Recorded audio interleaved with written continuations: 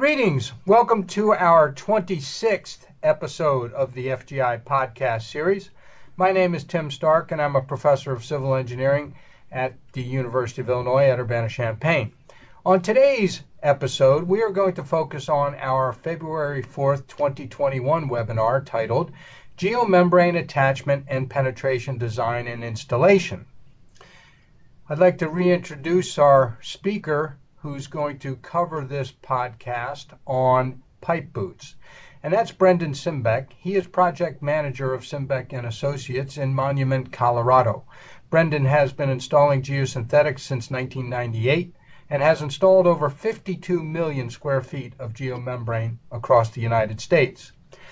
We received over 45 questions during and after this webinar, so we broke them up into 3 podcasts so you can quickly find your question and a response. Pat Elliott recorded the first podcast on embedment strips and mechanical attachment, and he answers those questions.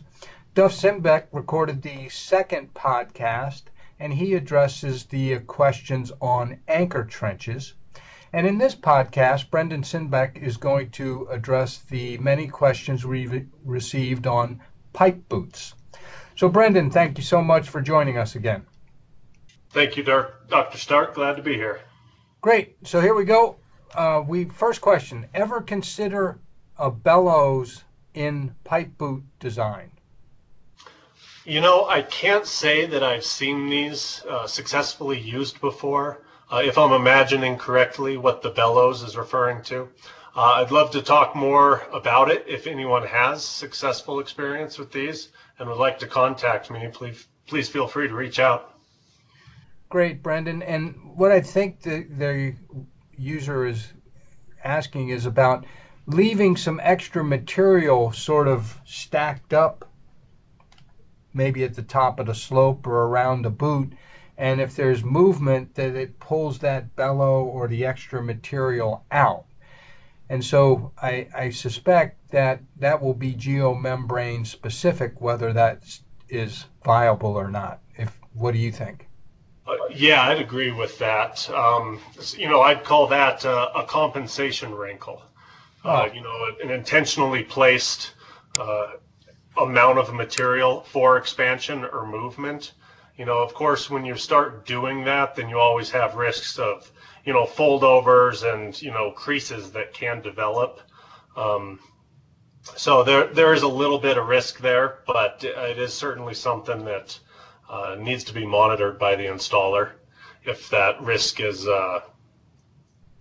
if there is risk of a little bit of movement there. Great. Next question is, how does the 90-degree pipe boot account for settlement in a landfill? The pipe may be for a landfill gas extraction system. Well, pipe boots for gas extraction on the landfill cap are not quite as critical to seal as in locations that will have hydraulic head or be submerged underwater. Landfill cap pipe boots really only need to shed rainwater. And the banding then can be left looser, so it will actually slide before a material failure occurs. In the past, we've extended the tubes for the pipe boot up beyond the cover soil, so they'd be accessible, and it just becomes a maintenance item for the landfill operators as settlement occurs. They can make adjustments or reband as the pipe boot moves. Other designs that I've heard of do not actually band the pipe boot tube to the pipe. Instead, they have an overlapping outer sheath or tube that is fastened above to the pipe. And what this does is it creates a slip joint, which allows the pipe boot tube to telescope or move independently of the outer layer, which sheds away any water. Great. Next question. I didn't notice any supports under the projecting pipes. At what length or diameter is a support for the cantilever pipe that's sticking out necessary? Well, I would say that depends on the pipe material, the size, joint type, and location relative to the embankment. We normally see anywhere from 5-foot to 20-foot spacing on pipe supports, but I'd certainly suggest consulting with an expert. I will mention, though, if the support or support pad does rest on the geomembrane, be sure to incorporate some sort of a rub pad between the two. Yep. Next question. For multiple pipe penetrations, what is the minimum distance that should be provided between the pipes? Oh, that's a good question. There were some photos of some pipe banks in our webinar that we did that are very challenging to install pipe boots on. I would say, anything less than 12-inch spacing is tight. An 18-inch minimum would be a good standard. But anything greater than 18 inches just makes it that much easier to get everything installed. Sure. Next question. When are you utilizing HDPE pipe? What is your opinion of extruding the sleeve to the pipe rather than banding it? Well, my personal opinion is that it is rarely better to do so. For a number of reasons. One, access to the underside of the slope boot is usually not enough for most extrusion welders to maintain proper weld angles. Also, the difference in material thickness from a thick wall pipe to thin geomembrane makes for different welding parameters. There's also different resin compositions from the extrusion rod to the pipe. And that can cause weld failure or cracking. Also there's really no readily available method to test the weld strength when you're doing this. But if the conditions are appropriate for welding, then you could also do both. You just have to move your butyl and your banding back away from the weld. Yep. How should you refer to the hybrid of prefabricated boot and field fabricated boot? Well, we call them open tube or split tube boots. I'm sure somebody else could come up with a better name for them, but that's what we call them. I will say, though, that prefabricated boots should be used as much as possible. Okay. When field fabricating a typical non-mechanical boot, what is the recommended order to weld the different pieces together? For example, the skirt, sleeve, throat, etc. Well, that's kind of a tough one to give a blanket answer to because it will vary quite a bit. But a general order of operations for most flexible membrane liner pipe boots built in place would be the embankment side of the tube weld, the throat and part way up the sides. Then you'd rotate the boot throat down and finish the tube to skirt weld from both sides towards the apex of the pipe. Then you can slide the boot into place, attach the skirt to the primary liner. You can install your butyl tape and then finish the remainder of the tube weld. Okay. For polyethylene materials, can you extrude to a pipe in lieu of using band clamps? What would you recommend when the pipe is small, say 1 to 2 inches in diameter? Well, 1 to 2 inch diameter pipes can sometimes be more challenging than larger pipes, 8 or 10 inch pipe boots. And yes, polyethylene tubes can be welded to polyethylene piping, but I still lean towards a traditional banding. Okay. For a pipe boot with a steel clamp, how well would the clamp and band hold up to municipal solid waste leachate? Would it eventually rust away?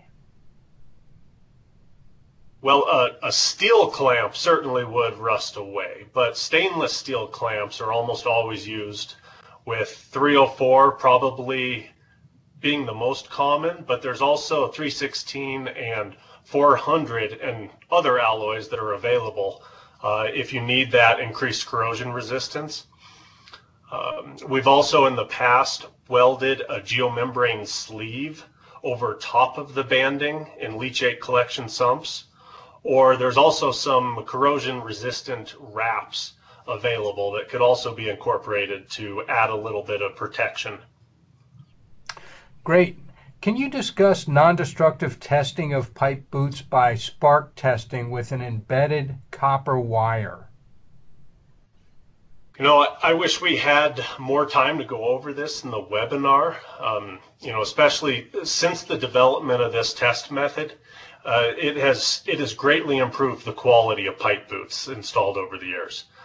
For some materials, it really is the only standard test method that can be used to test the tube to skirt weld, regardless of the slope angle or shape of the pipe boot.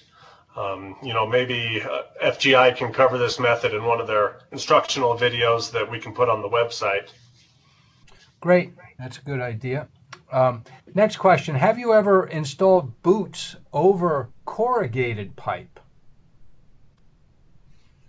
Yes, we have. However, it's really not recommended for most applications because of the extra time and work involved, and really minimal confidence that the seal will hold up when stressed or submerged. Spiral corrugated pipes are the worst, but corrugated pipes with independent grooves are a little bit better. And what we've found with this type of pipe is the best method is to use a corrugated pipe adapter. These rubber adapter rings are sized to the specific diameter of the pipe, and they fill the root between the ridges of the pipe, which provides a greater surface for banding. And these, of course, can be used in conjunction with butyl strips and stainless steel strapping, depending on the application. Great. Next, how would you suggest constructing a pipe penetration through the slope at the sump, the low point, of a landfill cell? How close can you get to the bottom of the cell before it really becomes a constructability issue? Well, the first choice would be not to do it.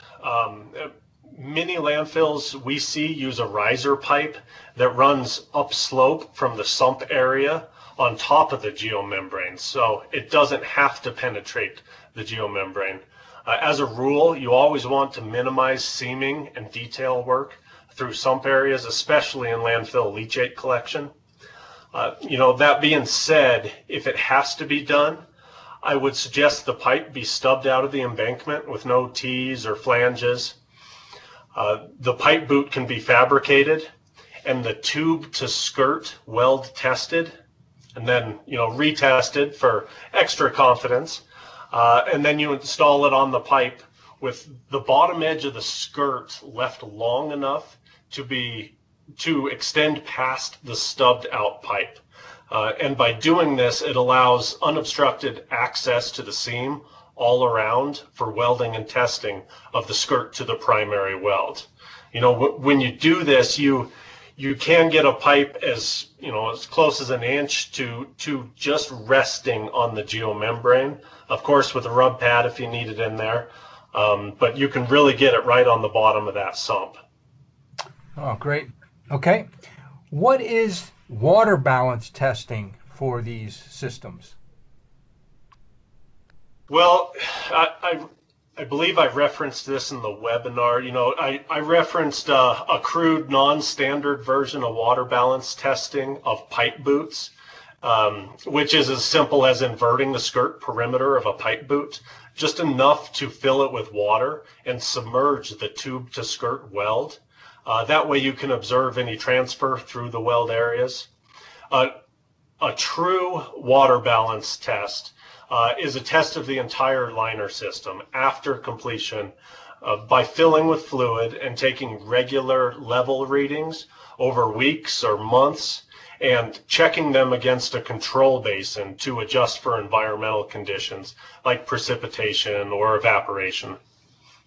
Right.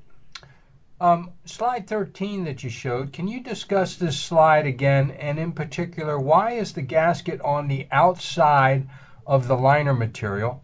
I've typically seen the gasket on the inside where the tape is located in your example, if you remember that slide, hopefully. I do, and I think the use of the term gasket may be misleading when referring to the neoprene or the EPDM that's placed beneath the strapping. In the cutaway photo of the basic banding components shown in the webinar, it is the butyl that provides the secondary watertight seal. And I say secondary because it only sees fluid if the caulking that seals the end of the tube fails. So in this configuration that was shown in that photo, the purpose of the EPDM or neoprene is twofold. First, it provides protection from damage to the geomembrane by the strapping and the clip. And second, it provides additional spring or compression if some of the butyl becomes displaced or squeezes out over time. I've seen and heard of similar gasket placements between the geomembrane and the pipe OD. However, in our opinion, it would not provide a better seal than the butyl tape does, as shown in that picture. Okay. What is an air lance test? Well, that's a longer answer. I know that FGI has produced a great video explaining the ASTM D4437 air lance test method. I would certainly encourage you to check that out on the FGI website, and it gives a great explanation of that test. Thanks, Brendan. And for the listeners, that's under the field testing. So there's a section of lab test videos of running laboratory tests on geosynthetics. And so the air lance test is under the field part with the vacuum box test.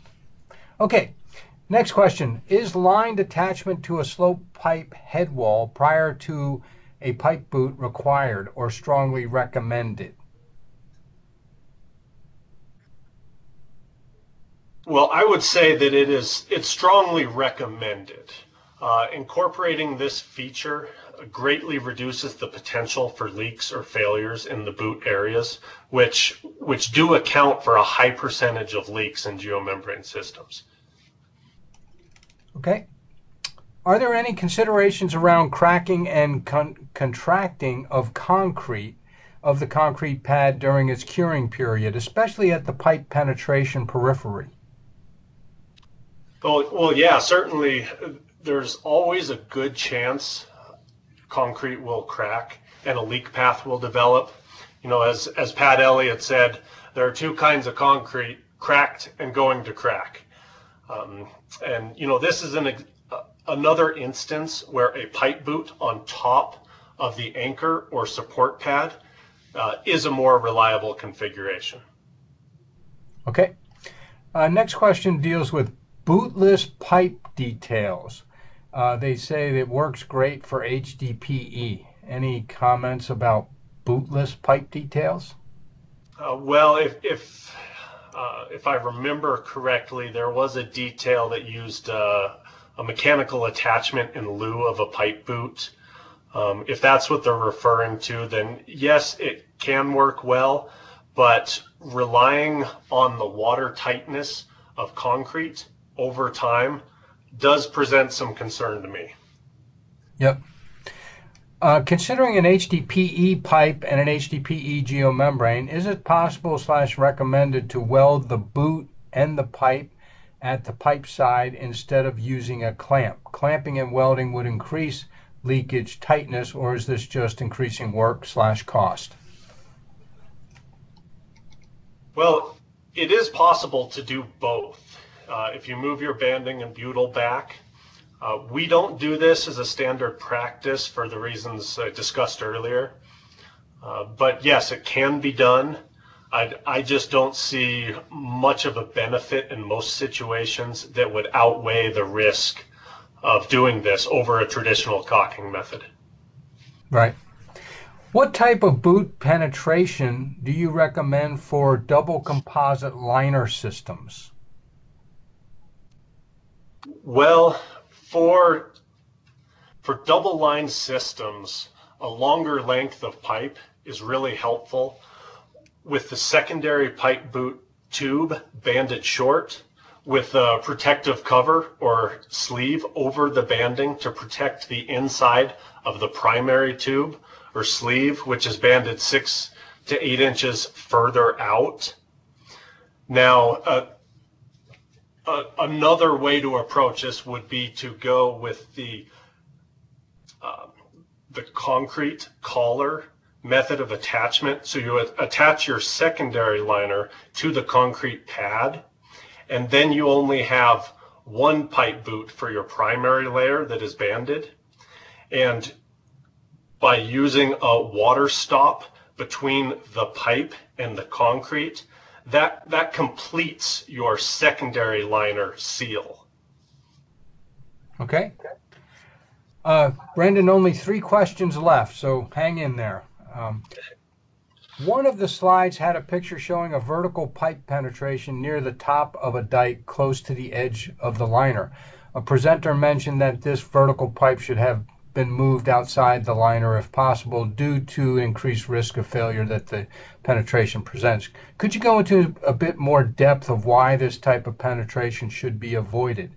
Does this type of penetration present less of a risk if the penetration is above the fill line area? Well, yeah, you know what? A leak above water line is much better than a leak below water line. Yeah. But best yet is no leak at all. Yeah. This picture was really to represent the idea of reduce the penetrations, reduce the risk. If there is no need for a feature to penetrate the liner and adequate space exists for that feature to be located outside the line footprint of the cell, then, you know, why not design it for less work, cost, and risk? Right. Okay. Next one, and we would also like to learn more about the strap clamps versus the traditional bolt clamp for large diameter pipe, say 600 millimeters to 1.5 meters outside diameter. Well, those are certainly larger diameter pipes. And with larger diameter pipes, they can require heavier duty strapping or multiple straps, particularly if it's a large HDPE pipe that's exposed and will be subject to expansion and contraction. It can grow enough to pop the banding loose when it's only a 1/2 inch or 5/8 inch wide strap. So I would suggest looking at stronger options when the pipe diameters get that large. Right. Okay, Brendan, last question. You mentioned the use of a polyurethane sealant at the membrane pipe connection and quoted a specific Sika product. Membranes can be HDPE, LDPE, FPP, which is flexible polypropylene, Hypalon, and pipes can be stainless steel, stainless steel, epoxy coated, mild steel, or galvanized mild steel. Are there preferred sealants for the these different combinations of pipes and geomembranes? Well, that Sikaflex 1A, that's a great product. There's also a couple others out there that perform really well, and they really are compatible with most all geomembranes and pipe materials. And that's something that we can put specifications or data sheets for those sealants on the FGI website as well. That would be great, Brendan. Okay, Brendan, that's the end of 23 questions on pipe boots. Thank you to all the listeners who submitted those pipe boot questions. And Brendan, thanks so much for taking your time to answer all 23. If you have additional questions or would like additional information on pipe boots, please contact Brendan Simbeck using the information at the end of the webinar slides, or you can email me at fabricatedgeomembrane@gmail.com, and I will forward the message to Brendan, or visit the FGI website at fabricatedgeomembrane.com. Brendan, thanks so much for your time and effort answering those 23 pipe boot questions. Of course. Thank you for having me.